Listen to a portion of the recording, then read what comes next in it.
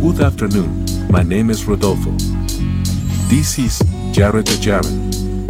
On this week's episode, the Jareds will discuss Martin Scorsese's Killers of the Flower Moon, Gordon Ramsay, The Book of Enoch, Building the First Galactic Observatory, and much more. Señors, let's get this started. So, how are you? I'm a little bit frustrated. I'm not gonna lie. Yeah, I can tell. Yeah. Maybe it's just from that terrible movie we just sat through for 4 hours. Yeah, it's a long ass movie. That was so long. I had to move seats mid movie. Actually, yeah, I know. I went and got like 2 ottomans at the bottom and put them in front of me. I was like, I'm gonna go to sleep. I'm taking a nap. You did fall asleep, right? I didn't actually. I tried. Okay. I thought I heard you like snore for a minute. Well, I kept like a couple times, like it would like intrigue me. I'd be like, oh, cool, death scene. And then it'd be like 2 seconds and be like, okay, back to nothing. Or back to a new character that it's going to have absolutely zero development. Yeah, it was vaguely intriguing. I feel like Killers of the Flower Moon, here's the review. Vaguely intriguing. Good job, Scorsese. This is what you're reduced to. It's something that starts with vaguely. All right, well, let's get into it, though. Let's get into it. Yeah, okay. Well, all right. Let's start there. Why was it just vaguely intriguing? Why was it? Because I feel like there was a lot of buildup around it, right? All-star cast. Brendan Fraser was in it. Best part of the entire movie. He was the best part. That was the greatest surprise of the whole movie. They should have given him more lines. Yeah. It should have just been about Brendan Fraser is what it should have been about. Yeah. Better Call Fraser. Well, you brought up a good point is none of the characters have any depth. You know, we meet all kinds of different characters. None to which have a backstory or many lines. Yeah. They have like one scene. Yeah. And then they're either dead or like just in the background. They could be an extra. Right. But most importantly, a lot of movies make that mistake, is the main characters. There's no background. Like you're saying, Leo, they could have got into his war trauma. Yeah. His other family. Right. How he got to his uncle. De Niro had no background. Like. Yeah. How did he make his money? Why the hell is he in Oklahoma? Why is he so sinister? Blah, blah, blah. Why is he so sinister? We should have seen a scene of him as like Matthew McConaughey as like, 33 years old, like, murdering Osage or something. Yeah, just like anything to build a character, you know? Yeah, very flat characterization. And I was saying this before, but I want to get it on the pod too. It did feel like all of these just like super short vignettes that were just cobbled together because I think they were just trying to take, it's a huge story. I mean, the historical story, there's so many moving pieces and different people involved. And I think they were trying to just like cover too much ground. Right. And spread themselves too thin. Yeah. Well, the book, it took the guy who wrote the book like 10 years to compile that research and information. There you go. Yeah. To put that into it, and the book apparently is intriguing, and it's good because it's not a fictional account really. It's a non-fictional, based, and a lot of the stories are interviews he had from the actual Osage, right. But apparently, it's not like an exciting read, but it's not supposed to be. He's not an author, he's just research. He's a historian. Like a rich dude who was like bored. I saw him on yet again CBS and he wanted to do this project. So he wasn't like a historian or something. No, he was just like a dude man of leisure who decided to write a book. Was like, that's really cool. And like figured out about this fucked up shit that happened and was like started researching and was like, whoa, this goes deep. Yeah, just like how come no one knows about this? That's what the movie should have been about. He just got into it, and visited the Osage, like put a bunch of time and energy into it, just whatever. But again, maybe there was too much to fit in, but then it was almost 4 hours long. It was too long too. Yeah, right. What they put into it was not good. Like my students, right? They're like, can I write more pages or can I do more for the abstract? It's like, no, because the skill, the test is writing in a short space. Right. Yeah. And what are you going to choose that's going to fill that space? That's going to be exciting. What are you going to leave out? You know, it's those decisions as an author that make a paper good. I don't care if you can write 15 pages. I want to see if you can write 7 good pages. That's harder than writing 15 pages sometimes. Right, you know? Right. Yeah. So Scorsese lost it. Scorsese's lost it. Yeah. Would you say it was a proper representation of what happened during the Osage, you know, with the Osage?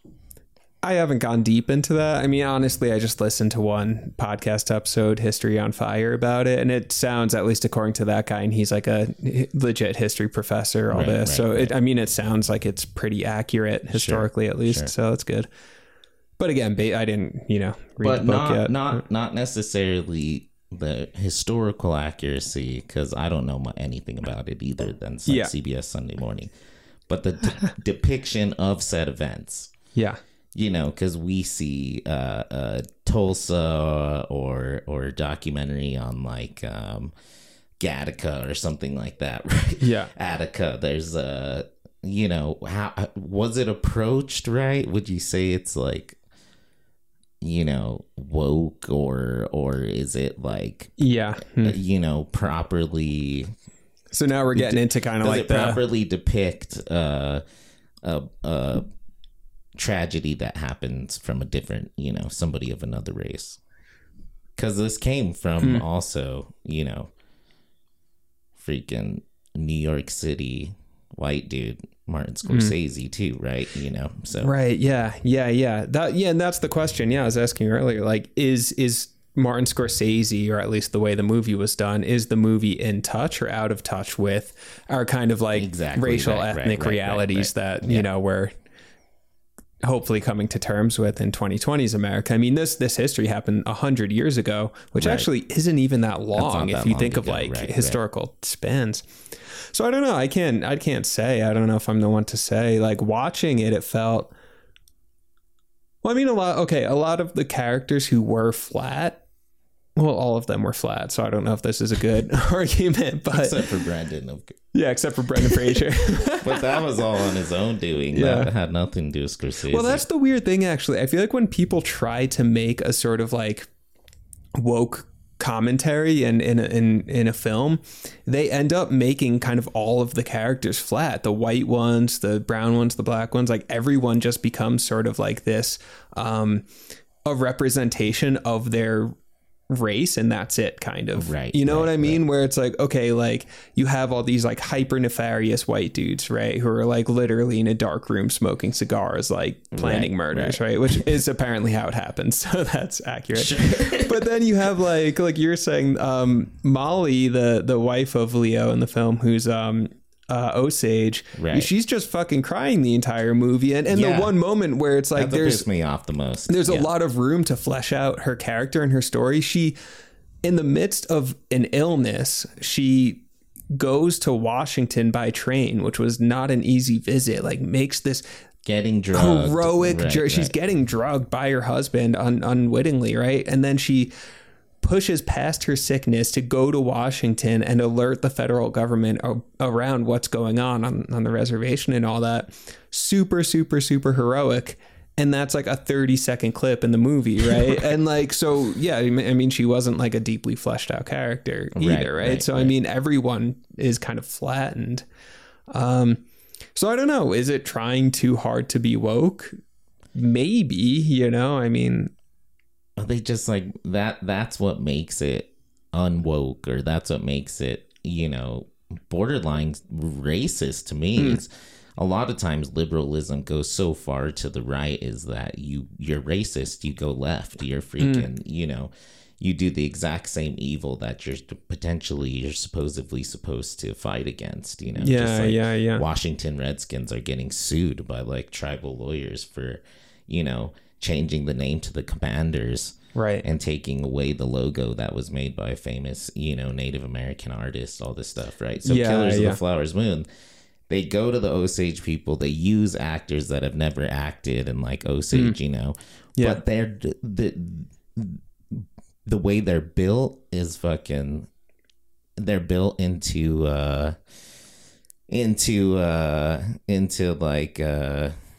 like what am I thinking? Not categories, but like stereotypes, right? Right. Yeah. They're They're like built into caricatures. stereotypes. Yeah. Like, the scene with freaking Leo when they're first dating, he tells her that he likes to sleep.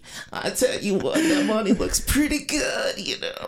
Bro, that was weird. Like, how Party come? at night, sleep during the day. I tell you what. Yeah. And then she's like, I have whiskey. It's like, Yeah. dude, you're supposed to be like He was talking to super the upfront president, about being a you piece of have shit. money, Yeah. you're good, like supposedly strong and powerful, and then he says I'm a piece of shit, and she's like, cool.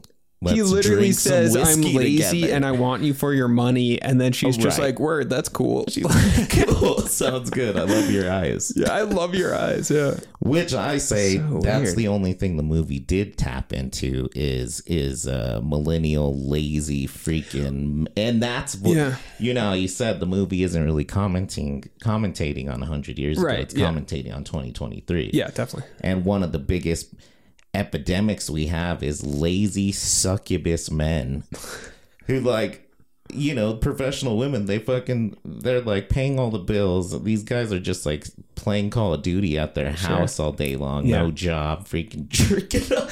Like, Yeah. one thing it did hit was lazy moocher men to me. And Yeah. it, like, that scene where it was like, they're talking about them and the guy's like, yeah, I employ these guys. Like, most of them don't even pretend to work. And it shows them partying in the saloon. Yeah, you they're all know? these like weird party boys, like turn of the 20th century party boys. Yeah. But to wrap that all together, all the girl's there for is to like cry and like not acknowledge that her husband and his uncle are clearly killing her family. Yeah. You know? Yeah. And then that weird dichotomy with that Billy guy marrying the younger sister. Yeah. You know, anyways. Yeah. Yeah, I don't know. I feel like, again, there's just it was a lot of vignettes cobbled together. There's so many moments, or like the Indian FBI agent who comes in, right? John, yeah. And like that dude's story could have had like, that dude was awesome. yeah, I you mean, know? he could have been like the star of his own right. series, right? But like he had like 3 lines, right? Right. Dude looked awesome. Like, so, You know what was awesome was the FBI. yeah, the FBI crushed it in this movie. Fucking let's go, America. Yeah, the federal government was the hero in this movie, which is for sure kind of hilarious. Hoover's boys. Yeah, Hoover's boys. And then that dude's tie with the ring, that was incredible. I need to do that. Oh, Did you notice that was it cool. was just like a scarf with a ring on it, Yeah, like that a was little pretty tight. scarf, and Yeah. made into a tie. I'm surprised you're not wearing that right now. That's true. yeah. That's true. Bro, let's go get some of those. We need. I'm going to Amazon. And then the ending too of just like, and then she died, and nobody said anything about the murders. And freaking, you know, we have this like. I liked that they showed that because I think that those stage dramas and like radio dramas are fucking really cool. Like, it's cool how they do that. Yeah. But that was totally like on a look how it's made, you know. Yeah. I didn't like it because of like it fit didn't into the movie. Yeah. It was like a cool. Yeah, it was as a cinephile. It was like, oh, that's neat. I like that. Exactly. But then it was just like, what the fuck does this have to do with like anything right now? Well, why am I caring about how they make radio dramas? Yeah, and now? then Martin Scorsese comes out and like reads the obituary from Molly, like and an it was just like, suit. I'm like, yeah, it was really weird. And then all the dudes that were doing the radio thing were white dudes. And then one of them does like the Indian voice, and maybe that fits in, I guess. I don't know, man. Yeah, it was. So there's still some telling weird the things. history now. And like, you know what I mean? Yeah. I don't know. It didn't make sense. Can it make the point again that you made about like the tone of the movie? How it read like a fucking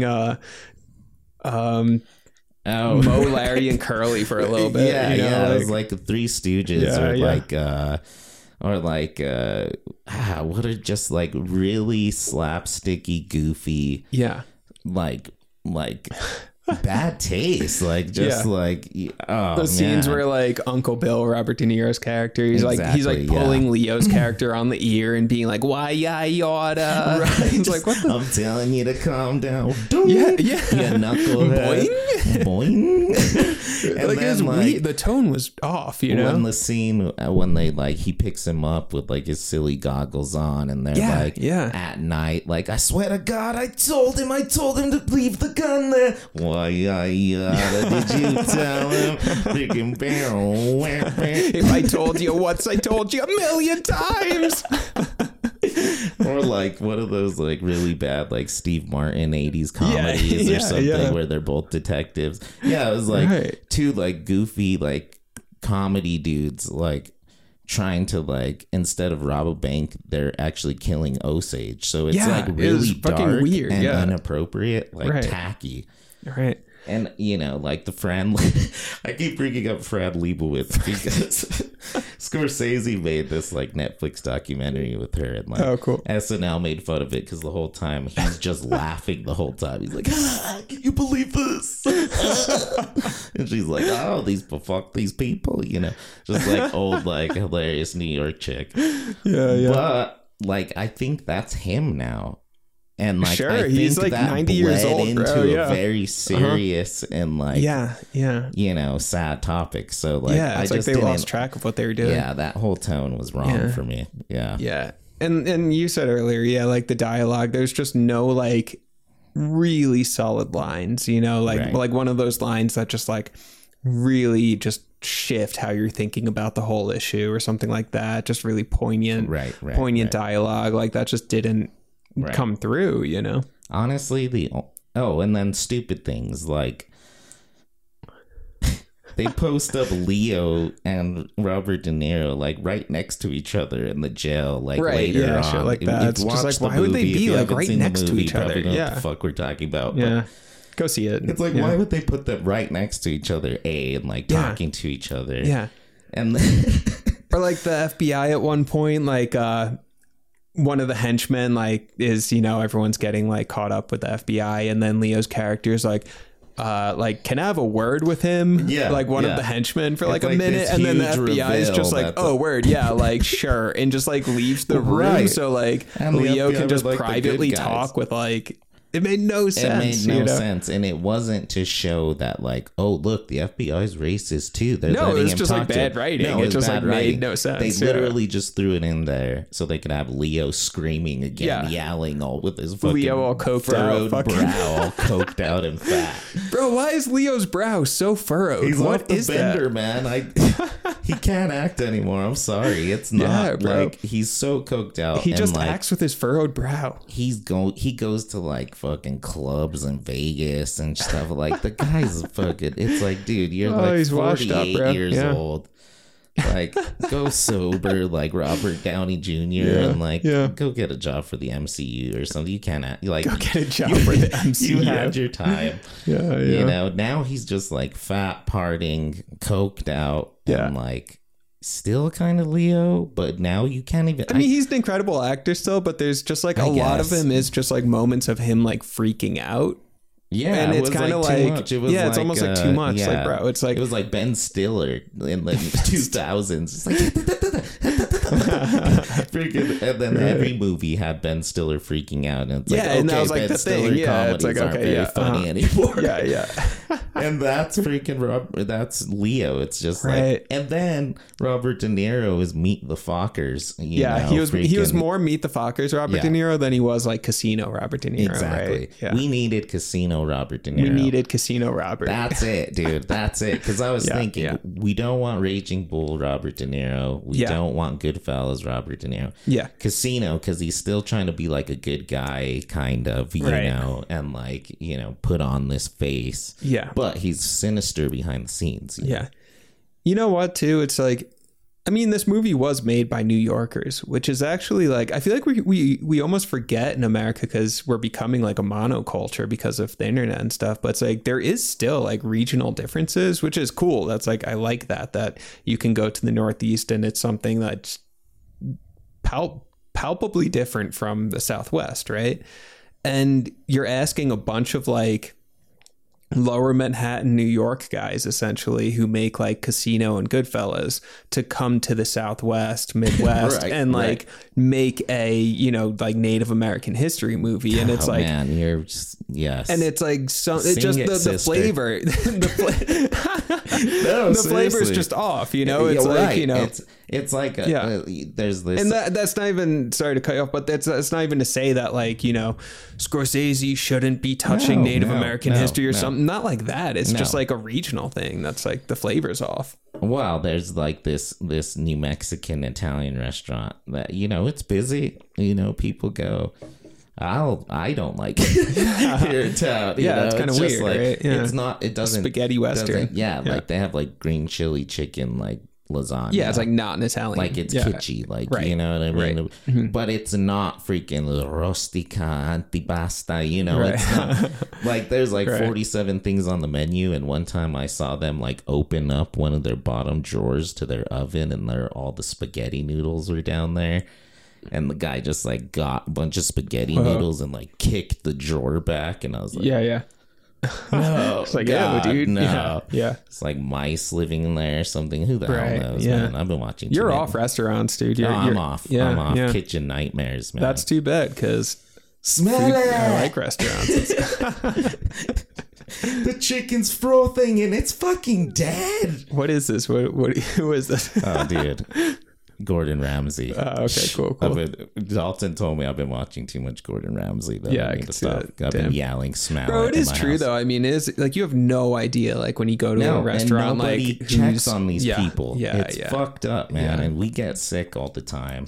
Yeah, like, even just energetically, like dudes like coked out in the back, which is true. I mean, like kitchen culture is like a weird thing, but it's like you have some dude who's like on fucking speed, like putting together your stuff. It's like just energetically, or even like most of them are just like alcoholic dudes that party. They're a bunch of Leos. They're a bunch of Leos, and bro. They don't like, bro. I was friends with these guys in my 20s when I was in bands. They don't wash their hands and shit. Like I would never like eat something from them, and they like supposedly work at like really expensive restaurants downtown Santa Fe. You know? Fuck that. I mean, it is great food. I don't even care. Yeah, there's still good food. Care. But, okay, fine. I'm off. I'm completely off. I'm gonna learn. I'm a pretty great cook as it is. I want to like bump it up, you know. Yeah. And like people, bump it up, like bro. Restaurants with all kinds of things on the menu and stuff. It's rotting back there, man. It is rotting. There was like one restaurant, 74 degree refrigerator. 74 degrees is like a sauna. Yeah, but this is Gordon Ramsay's like trying to find the shittiest restaurants, right? This is like it's not like... I mean, I'm sure there's something to that, but nonetheless, though, you're telling me it's not happening, though? It happens a lot. I like it better when you watch Bourdain. Because then it's like, oh, bro, let's like go out to eat and like we'll get some wine. It'll be so good. Like, shut it down. I don't like this. I don't like Gordon Ramsay, Jared. This sucks. I'm gonna shut it down. I'm shutting this pod down. No, smell it. Oh, this sucks. All right, whatever. Okay. But also there's a funny before we get off of Killers, there's a funny I have a couple more things about Killers. There's a funny joke that you had brought up too that we were laughing about. Now I can't think of it because Gordon Ramsay's screaming in my head right now. So go ahead. All right, one thing that comes to mind, dark turn here, right? Okay, one criticism I've heard of American literature, storytelling, film, TV, all that, is that it really delights, generally speaking, in mangling and mutilating minorities' bodies. Right. I mean, that's like a thing in media, maybe less so now, hopefully less so, but like, it's always like in horror films and, older days, like black dude's always the first one to get killed by the slasher, like whatever, right? And all this, or... Is that happening too in Killers of the Flower Moon, where like there is some sort of like watching a car wreck kind of dark American pleasure in seeing, I can't even say because it's so fucked up, but like, the mangled bodies of these women in this movie, because you don't see the brutalated bodies of anyone else. It's all Native women in the movie whose bodies are getting mutilated, and historically that's what happened. So you know, you need to be upfront with the history. Right. But is there some sort of like darkness there that can situate the movie with that in with that criticism? You know. Right.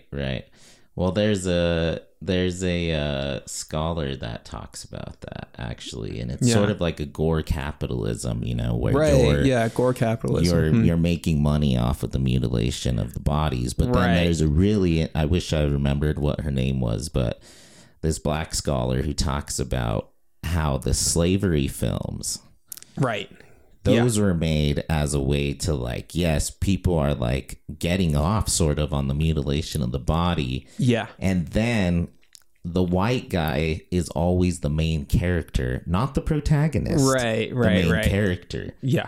He's either the one inflicting the pain or making the story move, right? He's the mover of the story. Yeah. And that's one thing Killers of the Flower Moon.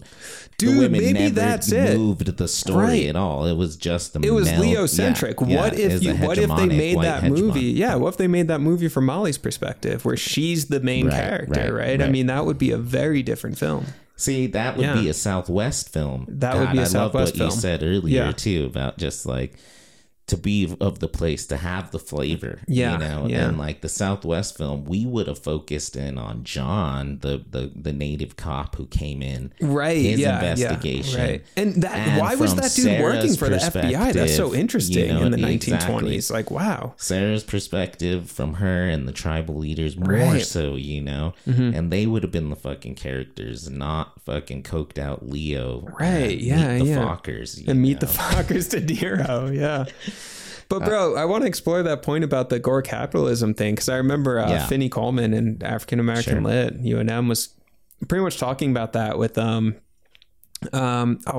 the name of the movie? Dude in Chicago kills that rich chick, cuts her head off. Oh my god, Native Son. Native Son, yeah. Thank you. But I remember Finney saying, like, in Native Son, like, there's like a scene like towards the end or whatever where they're in the courtroom, and then they like bring out the body of like one of the black women that Bigger Thomas, was that his name? Bigger, yeah, that Bigger kills. And then the way that scene is framed is like there's that gore capital around this character's body, you know, but then you never see that happen with like, you know, with the white characters who are killed, that their bodies are disposed of like more respectfully or whatever. Right. Well, that's not true, because Bigger throws her in a fire pit. Right. But that book's so fucking crazy. Chops her up and puts her in the furnace. Yeah, that one's pretty bad. But that was written by Richard Wright, though. You know, right. It wasn't written by, you know, John Leibowitz. Fran Leibowitz. And you know, just the exploitation. Here's one thing I want to talk about is the truth behind what happened. Man, it's so fucked up, right? And this is also where the joke, like, we're kind of laughing, is just like, how fucked up are these dudes? Yeah. These racist dudes are like, not only are we going to go, like, start killing, like, Osage, it was in the way that they did it. They, like, learned their language, like, years, just like, I got a plan, guys. Yeah, it's like, go fucking rob a bank. Like 5 years to learn their language, and then, like, spiffy yourself up, get these girls to actually like you and want to marry you. Like, this is like a 15-year, 20-year It's a long project, plan. bro. It's a long project. And it's like, why didn't you just do fucking anything else? Right.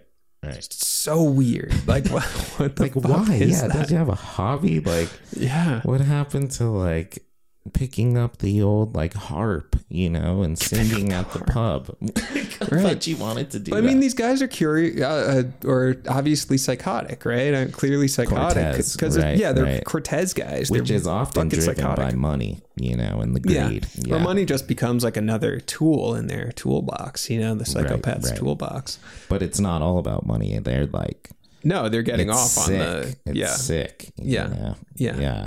It's fucking wild. It is wild. And I don't have anything to say about it. It's fucking wild. I just want to address, just how fucked up those people are. And it's like, you know, from like our perspective, it's like, my God, Yeah. Just like we were saying, something Another better vignette. To do? My God. Another kind of vignette in the movie. So they had the native dude who was melancholic. They kept calling it. He was suffering from melancholia. So they wanted to, you know, make it look like he killed himself, right? Oh, like the alcoholic, melancholic Indian dude. Yeah, that's like getting manipulated by the smart white guy. Right. And then like the tragic Indian women and the like. Yeah. Really manipulated, you know, Colonel Sanders guy. Everything was a freaking stereotype, man. Right. Yeah. There was a little bit of nuance though in that moment because they had the melancholic guy and then the guy who's hired to kill him, right? Right. And they end up hanging out and becoming friends for like 6 months. I like that. Yeah. And it's very subtle. They actually probably could have played it out more. But the reason that the guy ends up shooting him in the back of the head instead of the front was because they were friends. It was such a fucked up environment and time and everything. Right. Yes. At least the way they depict it in the movie, he couldn't. You're right. Yeah, he couldn't shoot his friend in the face, so he had to do it. He had to get wasted and then do it in the back of the head, and was upset about it. And there was something smart about that guy. He knew what he was doing. That's why he went and gave Leo the gun too. Yeah. I swear to God, I told him shoot him back of the head. Whapping. Boing. For real, man. That scene is so dumb. Oh man, dude. Yeah. Or like one of those like really quirky British like spy movies, you know, starring. Yeah. Who's that really famous like 1950s British comedian? Anyways. Oh my God! What's his name? The guy who's in Pink Panther guy. Pink Panther. Yeah, the Pink Panther guy. Yeah. What the hell's that guy's name? This is gonna bother me so much. Peter O'Toole? No, Peter. It is Peter something. Is it O'Toole? Maybe. I think O'Toole might be somebody else. Yeah. I feel like it is Peter something. Man. All right. Well, what are some pros from Killers of the Flower Moon? Pros are a lot of people got to know the story. You know, whether it was told right or wrong. Mm-hmm. I didn't know about the Osage and oil and them getting over 100 of them murdered by some crazy KFC Colonel Sanders white guy. Yeah. And, you know, it shows this politics is systemic racism where the cops wouldn't do anything about it. The priests wouldn't do anything about it. You know. Bro, one thing that comes to mind, though, too, is like there's a moment, I think it's the... someone in like the Osage tribe in the film, one of the like chiefs or the mother, someone like, you know, higher up or whatever, they said something, oh, is that dude, they're having a meeting and they're like in the Kiva or whatever. And like the one dude's kind of making a speech about how like we should have never gotten involved with the oil money in the first place. Where he essentially goes like, we tried playing their system. We tried playing their game, and sure, it's gotten us some money, but it's inherently evil. It's inherent garbage. And now we're seeing the other shoe is dropping because we got involved with this game. Right. You know, which was like fascinating. Cause I mean, that is like, unfortunately, I think, you know, it's like, money sucks. I don't know. It sucks that there's just this like, we need to just fucking claw our way to just like pay rent. It's like, holy shit, you know? So it's like, it's a lot. It's kind of crazy. But I thought that was a really fascinating commentary on the system itself. And it's like kind of like, you know, integration into, I don't know, white culture or whatever, where it's like, you can play that game in order to, you know, enjoy the resources and benefits of it and wear your fur coat and shit like that. But is there something inherently icky about the game itself, you know? Right. And that's not to say that if you make money, it's okay for fucking racist white dudes to murder you. Well, right. But it is going to say that a commentary on mo money, mo problems, right? Greed and Western civilization came and brought all this wealth. Well, with it brought predators and snakes, you know, coyotes and snakes and shit. Yeah. And Leo was a snake, you know, and again, that goes, you know, commentating on 2023. Yeah.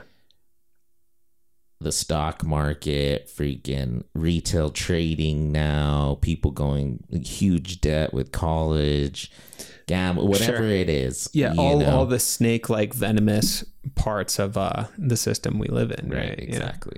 You know? Yeah. Well, it is predatory, so much of it, you know. Right. Yeah.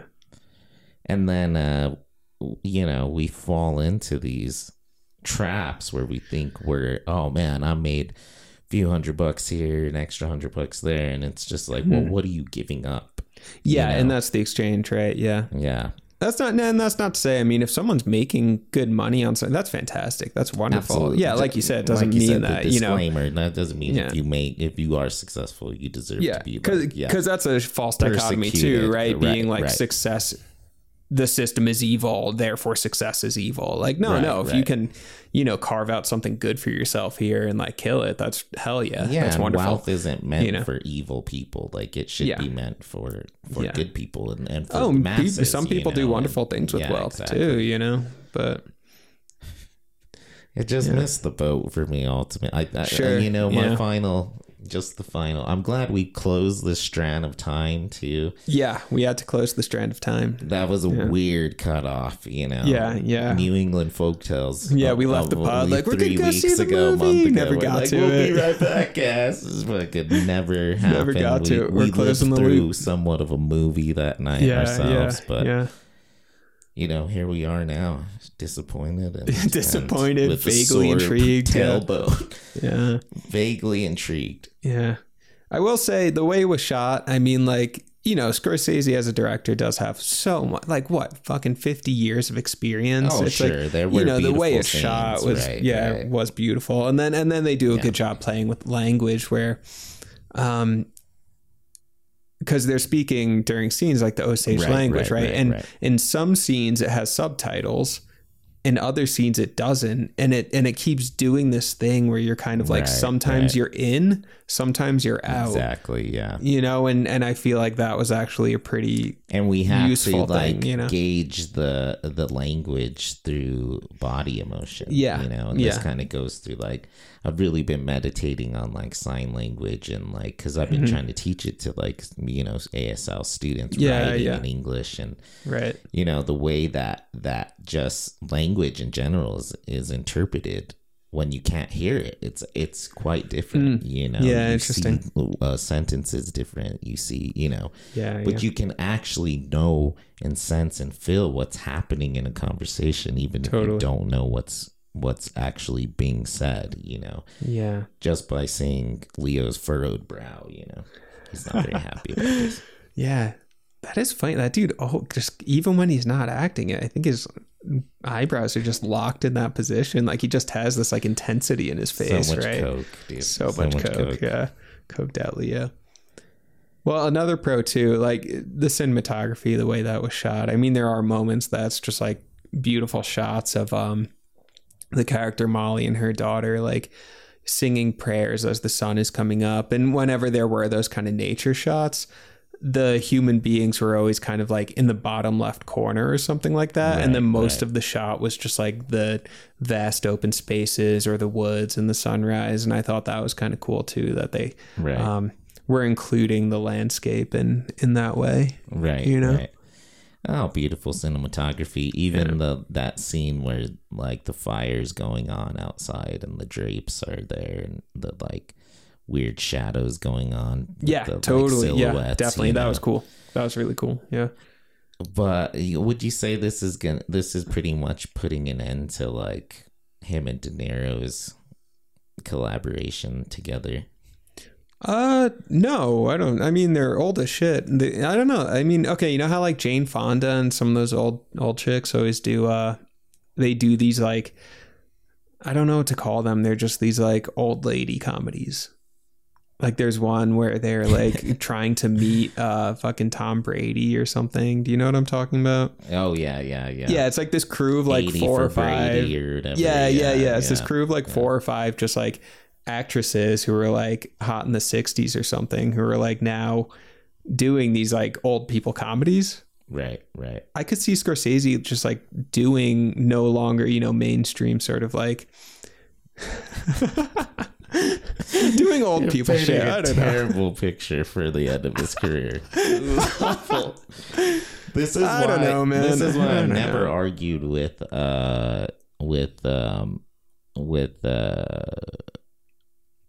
freaking Kill Bill Tarantino's decision to quit. Like he's gonna cool. make one more Yeah. movie and he's gonna be done. Yeah, that's cool. Huh. And I'm totally with him. It's like, Yeah. dude, stop. Like, Yeah. Yeah. in fact, your last one was okay. Like, Yeah. Once Upon a Time in Hollywood, it was not my favorite, Yeah. It's a weird thing, man. Or go ahead. You're gonna. I don't know. That's pretty much it. Like, I think there's a point in which we should stop, No. Yeah. No. You're stopping. Agreed. Yeah. Or don't stop, but just acknowledge that you're not good anymore. Like, not like you used to be. Like, I think our brains just get like nostalgic or something. I don't know what it is. Well, you also get locked into a form, right? Where it's like even like the Rolling Stones or some shit. It's like those guys like wouldn't know what to do otherwise, which is okay. That's a wonderful thing. Like keep playing music, keep making films. Sure, that's actually really cool. Right. But like I think they're just like. I mean, how long has Scorsese? Again, like 50 years or something. The dude's been making movies. What else would he do? Back to CBS Sunday Morning. The Stones were on the other day. How funny. And they're like, the first album released in over 20 years. Yeah. And it was like, cool. That sounds like the Stones, like from Yeah. And it was like that album will never be played on the radio. Yeah. Not one Gen X or Z or one Gen Zer will ever give a fuck or even know about that. You know what I'm saying? Yeah. Like it's like, cool, you guys released an album, but you're not, you sell out your stadium still because of freaking, Deal with the Devil and songs like that. Freaking, I don't know. Not because of your new work, it's not like you're winning awards with like the new album by the Rolling Stones, Yeah. So when Jared to Jared gets like really big, right? When we have like, fucking 100,000 listeners, right? We're crushing it, a few million, making ethical money and, like all that, right? We're gonna go out on top, right? We're gonna get up to episode like 942 or something, and then just be like, "Hey, man, like we're getting kind of old. Like we've done our thing, we're good, but this project is just like we've been saying the same shit over and over again for like 20 years. Let's move on to new projects." Is that gonna, I would say so. I mean. It'll be funny to like look back. At one point, the conversation will end eventually. The Jared to Jared combo for the pod, Yeah. Oh, the friendship will always last. But, that would be funny the last time we ever hang out. All right, we said it all. We said it all, man. We just like, we sit down to record one more and we're just like, I don't know what to say. It's over. It's done. I guess see you, man. Yeah, the karma has dissolved. I don't know if it would work like that, especially with podcasts, because it's such a funny genre. But I will say this. There's going to come a point where the only listeners we still have are like our friends, like Fran Leibowitz, and our regulars, like the 100,000 we get in 2023. Yeah. Not the 100,000 that we'll never get in 2043, in 2053. You know what I mean? It's not gonna be those generation of people. It's there's not gonna be like Gen Alpha or whatever they are. Be the old millennials and watching Frasier. But even still, then we're gonna be like, Frasier. What is this new like VR podcast? I can't find it anymore. Yeah. And they're gonna stop listening. It's gonna be fine. But it will probably come together for like, occasional. But honestly, man, I've always looked forward to a fucking retirement. Even though podcasting is like a way to retire in a way. Sure. But like a retirement from like all tasks pretty much. Yeah. Like not even messing with Adobe or putting on film. Just sure. I can literally just like go sit on the lawn with like Hagrid the Fourth and like read Hagrid the Fourth. read Othello and just like be cool with the world. You know? I don't know. I don't know. How do you see it? See what? My retirement? The future of the pod. Do you think it'd end? Sure. Yeah, I think like let's build it up. We're gonna get on top, and then close it out when it's still hot. You know. Go out on top. Of course, that could be a while though. You know, we'd be our fucking dad's age by the time. You know? Yeah, but it is funny. Like now you got me thinking like generationally, right? Because like with this pod, okay, like Gen Z probably not gonna listen to it. I don't know. I don't know it's probably our friends, like, you know, everyone probably in their 30s about our age, and then maybe some family members, maybe you know, some Xers, boomers, family members, whatever, some Gen Xers. But like there is a, you know, it's just a stylistic difference. And now I'm thinking of Flowers Moon, where like, okay, Scorsese's like 100 years old, right? And I think when you get these dudes, these like Hollywood guys who are like in their 80s, who try to be like, you know, down with the struggle and like you know, and who are like, oh yeah, we totally get like what millennials or Gen Z, what our value system or what is, the Osage went through. Yeah, it always like kind of like ago. Falls flat. Like I remember watching Marlowe. Did you see that one? Liam Neeson plays Philip Marlowe. Oh, I never saw it all because you told me not to watch it. Yeah, it wasn't great. It wasn't great, to be honest. But I remember like similarly, there's like a scene where you have like the hyper racist dude, and then like the because it's, you know, it's filmed as if it was the 40s, and you have the like very overtly racist guy, and then his like driver, this black dude, you know, kills him with a shotgun towards the end of the movie, and everyone like, yay, cheers, right? Killed the racist. Right. But it still felt sort of just like canned or something. It was like man, you like just this like old dude making this like crappy Philip Marlowe movie, just like went for like the cheap cheer moment, you know. It's like it didn't feel genuine, you know. It felt like canned. So exactly, canned. Like, so I don't know, maybe there's like a generational thing too, where it's like these older directors and writers are trying to tap into the ethos and pathos of of I don't know, young people's narrative right now, and then it just sort of like feels stunted, you know. Right. Yeah. And also I think, you know, there is gonna come a time when me and you are 80 years old, 70s, freaking 180 like Scorsese. 11 and the show's not gonna be good anymore. Well, yeah. You know, like people aren't gonna want to hear us anymore. It's like, dude, you guys are so old. Like, that's what I'm saying. Like Joe Biden's, you know, just like, oh, you know, movie. Just like, all right, Ben Winters, you got your PhD fucking like 60 years ago. You're so out of touch. Like you have 2 feet in the grave. But like, that comes from clinging, though, man. Your life, enjoy your life. You know? Yeah, but see, I'm always reluctant around these generational conversations, because I think that this sort of like, there is generational segregation, right? Where it's like, you know, fucking old people belong in nursing homes, fuck them, they don't have any wisdom to share, they're just like, you know what, they're boring, they're stuffy, they don't get it. Give yourself a little bit closer. Oh yeah, there you go.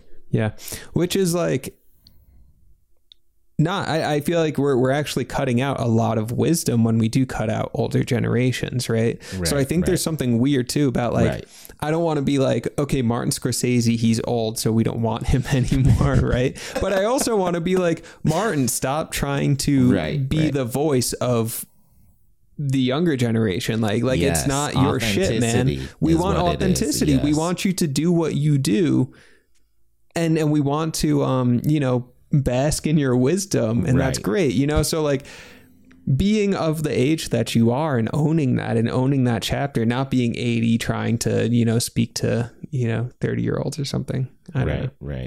Maybe he wasn't doing that though. I don't know. I think you're exactly right. It's about being inauthentic. Yeah, it's just authenticity, you know.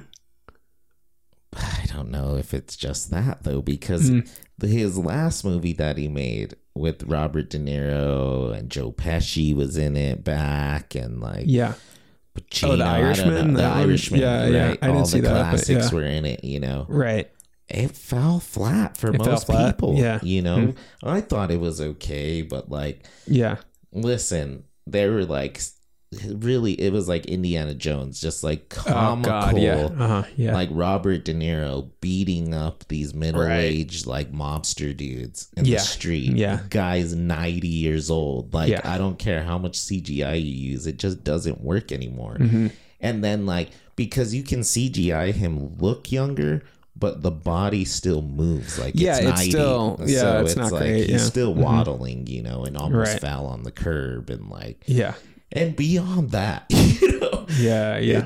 it just wasn't there like Yeah. really anymore. It's like, bro, be 80. And that's the right. thing, right? It's like we're and even just people generally, I feel like we're constantly trying to like Be 80. I love be that. other Yes, things yes. than what we are, where it's like, Yes. bro, you're just be what you are and that's cool and we're gonna love it. You don't need Like to you're saying, the movie I would have wanted to see was like Yeah. a really like warm and wholesome like slapstick like comedy, not slapstick but like romantic comedy about a mobster in an old age home who like falls in Sure. love with some chick that it'd like, probably be great. you know what I yeah. mean? Yeah, maybe some drama goes down in there. Yeah. Like there's And then some- leave yeah. the Osage story. And again, this isn't an argument Leave where the it's like, Osage you know, story don't to, tell like, that story or a something. young But it's like, female Native American exactly, bro. Who's director going to and tell writer it who's from gonna- yes. Molly's eyes Right, or literally anyone else's eyes, not Dude, Leo's? I went and to like, this fucking. Now I'm mad. Yeah. I went to Chicago at this, you know, on this Haku like Hispanic conference for this big old thing, you Yeah. know.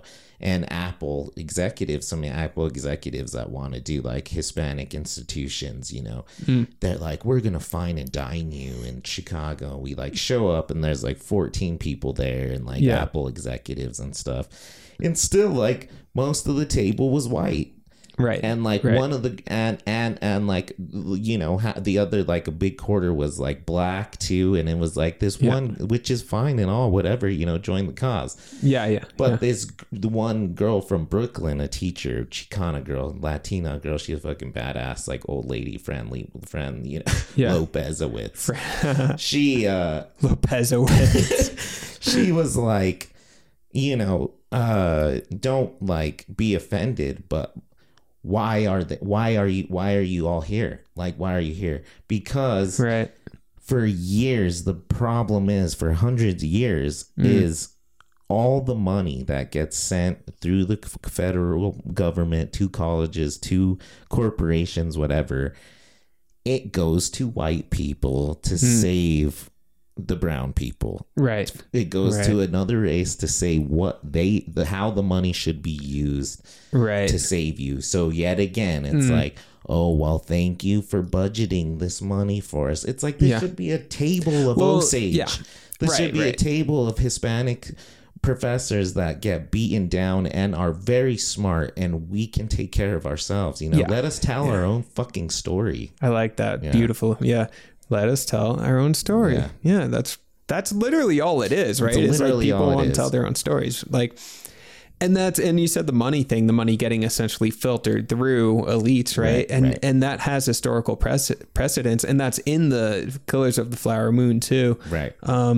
So again, there's pros and cons to that movie for sure. But where Molly's character has to go, this is true, historically true. She had to go to like the bank to request her money. It was her money, their money, you know? Right. And request their money from like these white bank owners in Oklahoma who were like, then asking them, well, what are you using the money for? Right. And then we're trying to like I don't know if I could advise give them. you this. Yeah.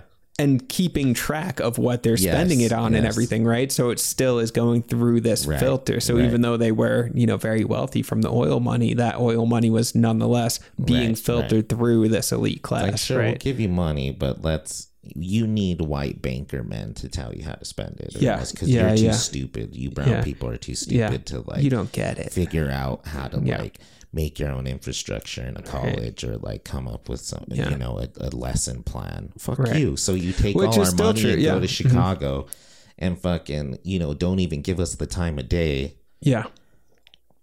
And you get the fucking money, you know, and we're over here making $49,000 a year struggling. Yeah. You know? And that's a big argument too. When you look at like government programs and stuff like that, where it's like, well, why don't you just take that money and give it to people, because people know what they need more than, you know, this outside external agency knows what they need, right? And then there's, you know, I think that's one of the defining features of America and American government and power and all of that is a deep distrust of human beings, of individuals, right? Where it's like, there's this suspicion that if I give this person money, right? I mean, this is part of why we didn't get, and, you know, we got like what, $2,000 during the pandemic when no one, you know, was working and stuff like that. Other countries were giving way more money to their residents, you know. And, part of the idea is just like, we can't give money to people because they're going to spend it on drugs. They're going to spend it on booze and partying. They're going to spend it on porn and TV. Like, you know, there's this weird, like deep distrust of individuals and this assumption that we're not adults and can't take care of ourselves. And, you know, I'm not an economist. Who knows? Maybe that is true. I don't know. But I also assume, just looking at my own life, if I got, or actually the money I did get from the fucking pandemic, I paid off some loans with, you know what I mean? It's like, I did a very responsible thing with that money. I'm sure a lot of, exactly. A lot of people just like fed their kids, paid rent, paid off some loans, you know, it's like, what the hell, man, you know? But yet they give Tom Brady like $8 million because of his fake business that he runs. Well, he's trustworthy. Tom fucking Brady. Yeah. Well, that's because it's Tom Brady and it's not Tom. We know him. It's cool. You know, like it's, Tom Archuleta, and he wouldn't have gotten shit. You know right. And that's where the fucking fucked up racism still exists. And I agree that strides have been made, clearly. Well, yeah, duh, we're not like fucking... But what's scary is the racism that occurs now is almost unseen. It's felt. Yeah. You know? Yeah. And you know it. Like, I had to tell HR one time, just like, I know what's happening here. I've seen it before. I've read it before, and I felt it before. Yeah. So you better fucking like end this meeting fast before things get really bad for you all. You know? Yeah. Racism, man. Yeah. The more subtle shit. Yeah. Subjective racism. It's wild. Right. Yeah. Do you feel, in your experience, is that something that, however many years down the road, you know, we'll look back on and be like, oh, dude, that shit doesn't even exist. The subtle, you know, looking at someone, you know, all that sort of shit. Like, is that on its way out, or is that the kind of stuff that's just gonna, like, we're human beings, you know, it's just unfortunately part of human nature, fear of the other, that's going to be around forever? Smell it. In your experience. You know, I don't... Shut it down. No, I think that it's gonna last for a very, very long time. Yeah. That being said, not forever. I think we're coming to this weird technological space. And like the new generation, like it's going Star Trek. Like, we're not even like, I don't think in 150 years anybody's gonna be identifying as male or female or whatever the hell. Yeah. Like, I don't think anybody's really going to be identifying as, oh, you're a Chicano, or like you're a pure blood Osage, or, you know, you're a pure blood white dude. Like, there ain't going to be no more anymore. Yeah, like sure. Everything is like really blended, and you know what I'm saying? Well, that's already the case. No, I feel like we're moving to an identification that is without categories. It's more of an individual, like, you know, back to like experience more than a definition. Yeah. No, it does. But do you think we already, I don't know, there's these weird, like, sort of like realms of actuality, and then realms of imaginary realms, and then the imaginary that becomes real. So I remember Scarlett saying during one of our grad classes with her, she said how, like, okay, racism or race doesn't actually, like, biologically exist, right? It's all a construct. Right. So it's imaginary, it's not real, but then this imaginary thing has deeply real consequences, right? And then, you know, if you look at your own sort of genetic history, we talked on the pod once about DNA tests and stuff like that. You're fucking everything. You're from Right, everywhere, right, right? right. But then, you know, if I don't know, just like look here, I'm like, oh, Chicano dude from New Mexico. Right, but then if you right. peel back the layers, you're like, no, this dude's fucking Scottish, Right, English, right. King Basque. Arthur-esque motherfucker, Yeah, like, right? Like Totally. Basque, Yeah, like yeah. all of these layers, Mongolian. right? Yeah. So, or me, right? Like, pretty solidly Irish and Italian, right? Family came here 100 years ago, and Sure. the idea of whiteness, just like when my family were in Europe, there's like, they weren't white. I'm not Right, trying to make the argument that I'm right. not white or whatever, any Sure, of that, but sure, like, sure. my Italian side were these You're fucking, making the you know, point of how ridiculous racism is, you know. yeah, just like it's the idea of fucking race stupid. itself It's is like, imaginary. Yeah, it's a construct. Yeah, so it feels it's like, not real. yeah, so the consequences reality, yeah, exactly. So the reality is that we're already in this sort of like deeply fluid space where everyone is kind of Right, everything. right. But then for some reason, there's just like this part of our minds or consciousness or whatever it is that wants to categorize, that wants to be like, I know what you are, you know, and now I Right, know what right, to right. expect because I know what you are, you know? Yeah. When the reality is like, no, you have no fucking idea what that person's background is at all, almost, Right, you know? right.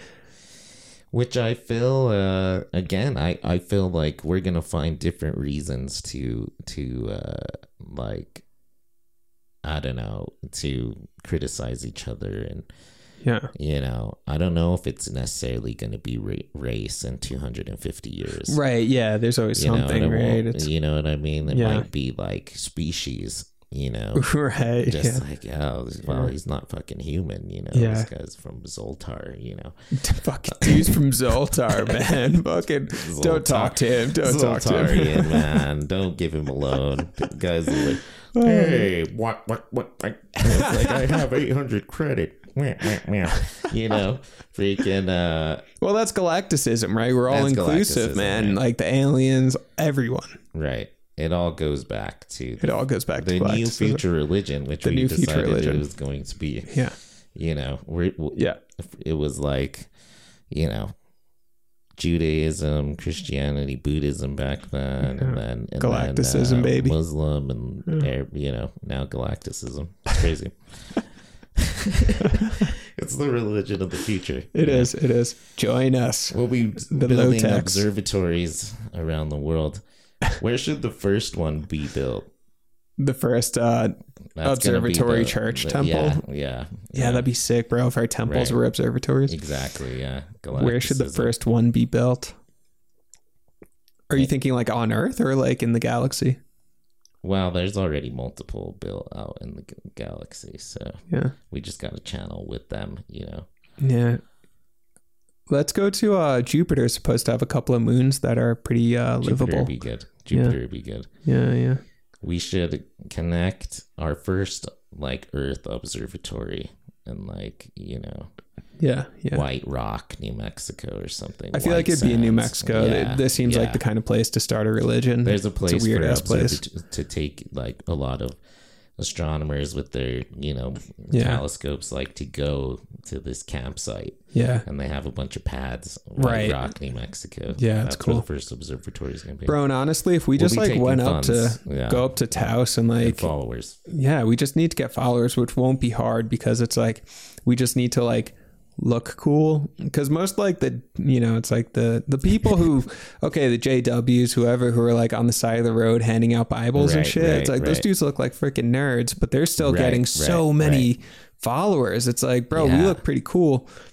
We'll get it. Oh my god, come on, like we'll Dude. get so many followers. It's going to be. We have we're this, gonna be like, bigger weird, than like- the Beatles. Yeah. Bigger than Jesus for sure. Yeah. Yeah. We're gonna get some followers, man. We're gonna start But galacticism. we gotta write that Bible. We're writing it. The pod Yeah, is writing it. yeah, pretty much essentially, the you know. manifesto. But this is the last thing I really wanted to talk about on this pod today is the crazy 54 books of the Bible that aren't included in the canon, yeah. you know. And I've been watching like the History Channel docuseries and reading about it a little bit, you know, on the library website. Yeah. And I have them actually now in my Amazon cart. So just got to press order on those babies. Nice. But let me just tell you quickly about, not quickly, but about some of the ones I found to be like pretty interesting, right? Yeah.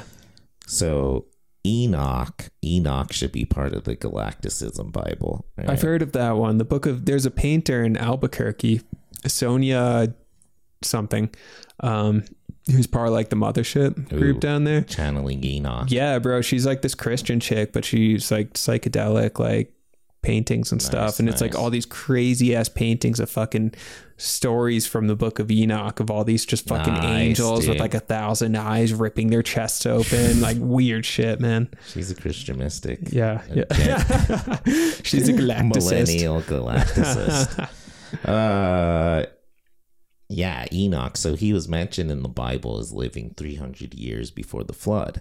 Nice. And that's all that was really mentioned about him, right? But the fucking his actual books, there's 3 of them that were hell yeah in the Bible for a long time. See, that's tight. That's out. like fan fiction or something that goes into like the side character traveler and guy. Like the ancient, mystic who is 350 years old before the flood. So what's up with Enoch? What goes on with him? So they think it was taken out because he gets really into the giants, and they called them watchers that God sent, and they ended up having sex with the women. The Watchers did. Whoa. And they taught them war, how to use weapons, business, and how to use makeup. Oh, so the Watchers fucking suck. They're or they're awesome. They taught them how to protect themselves and blah blah blah. So, anyways, wait, was it more like protection or like waging war? For Enoch, it was terrible. They're having sex with them and corrupting them. Yeah. And so their kids were the Nephilim, right? Yeah. And God had to destroy the earth because the Nephilim, return visit, me and Dion's movie coming out in about 10 years, starring Ethan Hawke.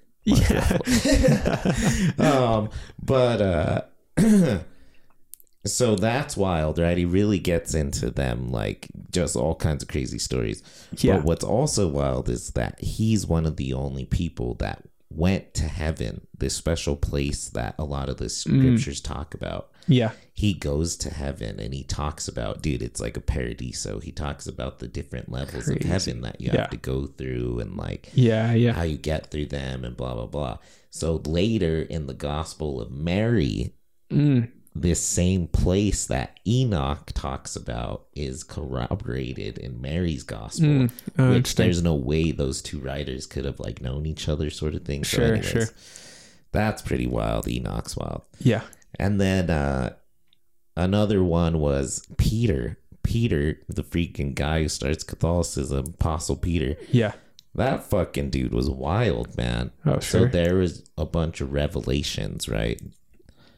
There weren't just a lot of gospels. There's a bunch of revelations too. And John wrote the only revelation that made it. And they wanted to keep it out because it's fucking bizarre. Yeah, I'm sure.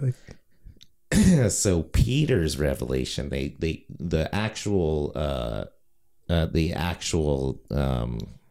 transcription is apocalypse, right? John's apocalypse, the apocalypse of John, the apocalypse of Mark. Yeah. So there's an apocalypse of Peter.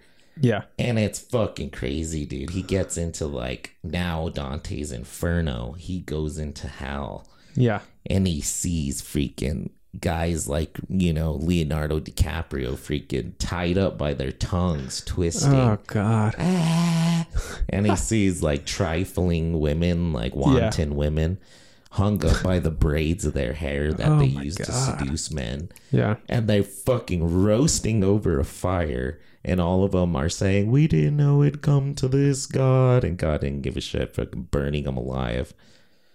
Crazy freaking parties and stuff, like demon parties, And then his gospel, the Gospel of Peter, there's a scene where Jesus, freaking psychedelic, man, LSD, gets off of the cross and starts talking to the cross. And the cross walks towards him, a walking, talking cross. Fuck? Yeah. And Jesus is like, did you freaking do the work of the Lord? And the cross is like, I did, look. And he opens his arms covered in blood and shit. Freaking wild, man. wild. And just some other like small hitters, like Gospel of Mark. Small hitters. The ending scene where he dies and he's talking to the two dudes. Yeah. While he goes and talks to Mark, somebody like taps one of the apostles on the shoulder, and it's Jesus. Yeah. And he's like, see that tree over there? That guy like hanging on a tree, like way far from the crucifixion. He's like, that's me over there. Like, that's not me up there on the cross. So like that really questions the whole canon, you know, and whether or not, but it also has like this interesting teaching moment too, you know, that these theologians dissected in this really cool way, but you know. Yeah. And then of course the Gospel of Mary was taken out. She's going to be one of the main apostles. And then she was actually the successor to Jesus. And then, you know, my favorite, the Gospel of Judas. I always knew he was fucking... Jesus told him, dude, you have to do this. I have to die. You have to sell me out. Yeah. He would have never done it for a few shillings, you know? Right. But wasn't Judas like the most loved or something like that? Exactly. Right. Like, he did it because Jesus told him to do it. And he's going to have a special place in heaven despite not wanting to do it. Right. So. Man, that's wild.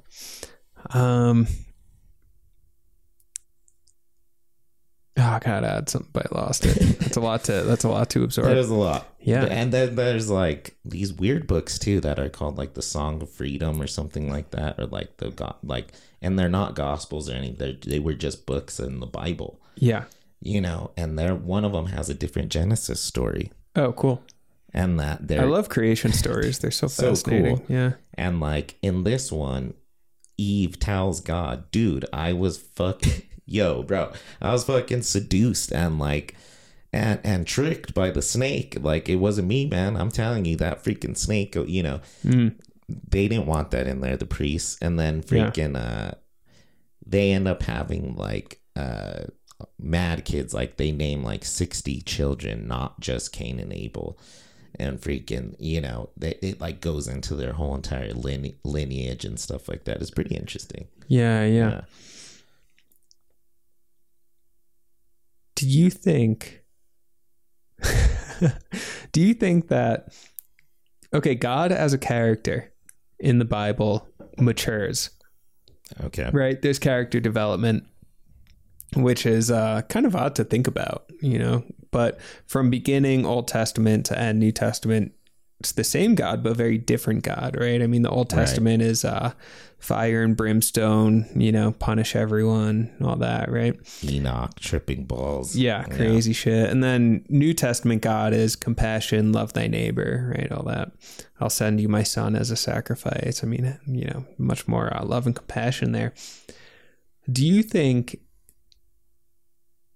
if there's a God, or even if just life force itself, right? Let's call it that, universe, life force, just the human collective conscious even.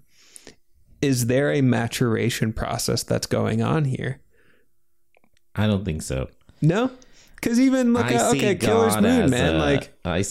Maybe on maybe on the macro scale that you're saying, or like on the other scale is like, you know, sort of on the civilization. Yeah, or even take it away from God. Is humanity maturing as a collective? God matured. Okay, what about humanity? Do you think humanity is maturing as a collective? Are we getting better? I mean, you know, I know it feels like a hot moment. There's a lot of wars going on, etc. Going back to what we were saying, I think there has been progress made. You know, this isn't, you know, the way things used to be. The KKK isn't doing marches in the Santa Fe Plaza, right? Yeah, and like, you know, 100, you know, and a lot of like Native American girls still go missing. It's pretty sad. And yeah, it's terrifying. Running away from the cops and stuff like that. But again, it's different. It's an awareness. You know, thousands of CEOs that were hired last year were, you know, minority women or whatever. Right. You know? So like, yes, there has been a maturation process, you know. Yeah. And relating it to God though would be pretty wild, because then we would need something else to mature us, because it was actually Jesus who matured the Bible. God was like, I guess, you know, and like, I'll give you my son, fucking to die. Yeah. It kill, you know, freaking say, well, I guess I'm gonna sacrifice my child. Jeez, guy's crazy. Yeah. But he never actually changes his stance. It's Jesus, and Jesus actually had to kind of like fight with him, and Jesus didn't really like the original Testament. And then the only Jesus is a millennial, bro. He's Jesus like, full millennial, dude. Full metro. He's a metro millennial. Freaking fuck you, Dad. Fuck you, Dad, man. Come on. And now. the only talk we do get of God in the New Testament is in Revelations when he's fucking murdering everybody yet again. Yeah. Cool. Trumpets from the sky and freaking demons and snakes and dragons. Cool, man. Yeah, he's a pretty far out guy. He's like very, Dante's Inferno carnival ride or something, you know, just like Satan with a, you know, pitchfork fucking poking you in the ass. If like there was a hell and I went to it, I'd be so mad. I'd make it hell for them. Yeah. I'd be like, we need to get this guy out of here. I'd be complaining the He's whole too time. much, man. Like, it's so fucking hot in here, Pele. Turn on the goddamn. There's no air conditioning. Oh, shut the fuck you. There's bro. air conditioning. Take me down, man. My tongue hurts, man. Yeah, that would suck. Of course, they're all just tropes and stories, and that's why I find it interesting. The Enoch and the Gnostic Bible and all this stuff is because it's all just canon. It's literally like, I mean, it's deeply creative, right? Other books Tolkien wrote, exactly, about Lord of the Rings, just like, oh shit, a book about Bilbo Baggins' freaking brother or something. The Silmarillion Part 4 or something. Like, oh shit, like we found it in this Chester drawer in his attic. You know, first college he went to, there's like a book he was writing, never told anybody about. We'd be stoked, you know, right? Yeah, and it's deeply creative. I mean, whoever was writing these books, whether their names correlated with, you know, some dude named Enoch actually wrote this or not, it doesn't matter. Whoever did write it could have been multiple people, who knows? But whoever wrote it, deeply creative, right? I mean, it's definitely, these people were artists and creative visionaries. Right. For sure, who were just fucking out in the desert or something, freaking out, writing down these weird stories and then maybe sharing them with their friends and be like, oh man, just check this out, the shit's wild, you know. They didn't have movies, they couldn't go see Scorsese geriatric films, they had to like tell each other stories, and they came up with some weird shit, you know, like these crazy oral traditions. And you know, a lot of the stories of the Bible are old Buddhist stories or old, you know, stories from other cultures that were, you know, just adapted, names were changed, and, you know, boom, it's just like a continuation, just like, you know, we've seen the same comedy over and over again. We've seen, you know, these stories weren't necessarily new. They're added on to in a weird time when nobody really wrote. Yeah. You know, just like these weird, like, religious elites and, you know, creative and wild that it stood the test of time all this time, you know. Yeah. What's most wild is that people believe it for fact and don't see it as just like this really interesting creative book. You know? Right. Yeah. And there's a lot of metaphorical truth in it, right? Sure. I mean, but any story, right? I mean, I could read a story, I don't know, written by like Neil Gaiman or some shit and be like, wow, that story was really allegorical and taught me a lot about life. You know, it's kind of the same thing, just like a oftly repeated story tradition. Right. You know? Right. Or not. Maybe there's something deeper.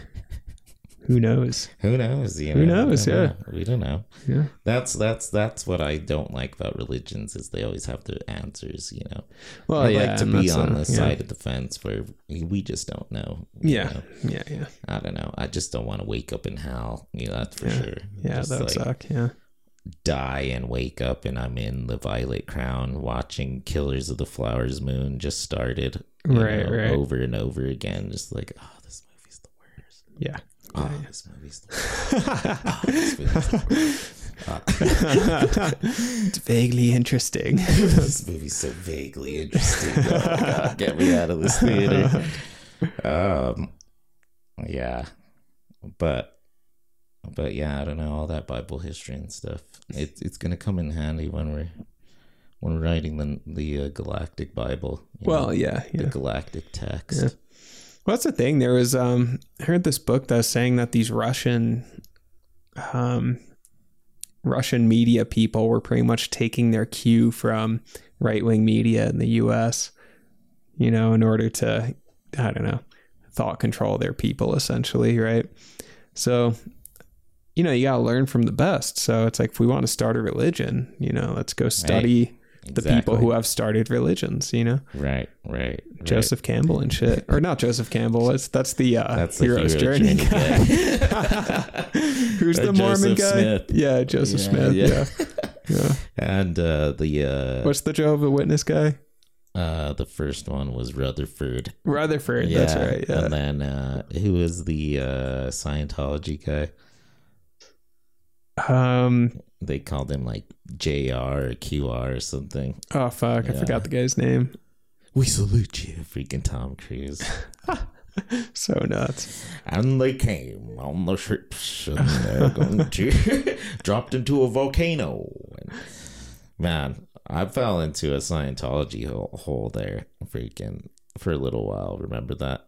I was just like, you became a Scientologist for a while. Yeah. This guy's playing like musical chairs, and he was like, yeah, it's crazy. Yeah. Religions just fascinate me. Like, I would never join one. It's fascinating, like the fake shit. That's mystical, like magical, all that stuff is so interesting to me. Just like whether it's like aliens or and I think that's part of it too. It just like adds like a level of fantasy to the world, and I don't know if that's necessarily a bad thing even, right. I mean, to engage in a ritual practice. People have been doing that for the entire existence, for the 100,000 years that human beings have been around. We have had these deeply ritualistic and symbolic practices, right. And if anything, like atheism, like that's new shit. There's been no other culture or society that was largely atheist, to my knowledge. Who knows? And I think it just adds something to, even if it is all play pretend, it's a fun pretend game to play, within reason. If it's not, persecuting other people, all that shit, right? Sure. But you're fucking indoctrinating everyone. Your crazy wife's shit. not gonna like have to go live with brother Hedda now or like brother John, Right. I mean, it's fun. It's good. But wars and shit, all this stuff that gets caused over it's crazy. Galacticism's gonna end all that, of course. That's gonna be the Galacticism's gonna be the it's gonna be the religion that ends all the war and everything else. Right. The be all end all. Yeah. Everything you're looking for is gonna be satisfied by Galacticism. Right. Yeah. Do you feel in your life that something is missing? Do you feel like something's just like vaguely off? There's something you've always been looking for, always craving that you never quite found. Join us. Galacticism. Do you feel like you just like need to put on a jacket? Galacticism. Yeah. Do you feel like you need to just like be in a museum and be wowed and moved? Galacticism. Do you feel like you have this deeper potential that something in your life is not being met, that you actually just have this potential to be doing so much more? Galacticism. Do you feel like, you're just losing your grip on your sexuality, romantic lifestyle, your partner, finding a partner? Galacticism, baby. Yeah. All right, one more. All right. Society really fucked up right now. We don't know what's coming. Yeah. It's getting scary out there. It is. Pandemics, wars, economic uncertainty, political upheaval. The one thing you can rely on. Only one. The only one thing you can rely on. Come join us. Come join us, listeners. Galacticism. On behalf of the Jareds, thank you for listening. Follow, rate, and tell your friends about the show. The Muchachos will be back next week, and always remember, you can't go back and change the beginning, but you can start where you are and change the end. Buenos noches.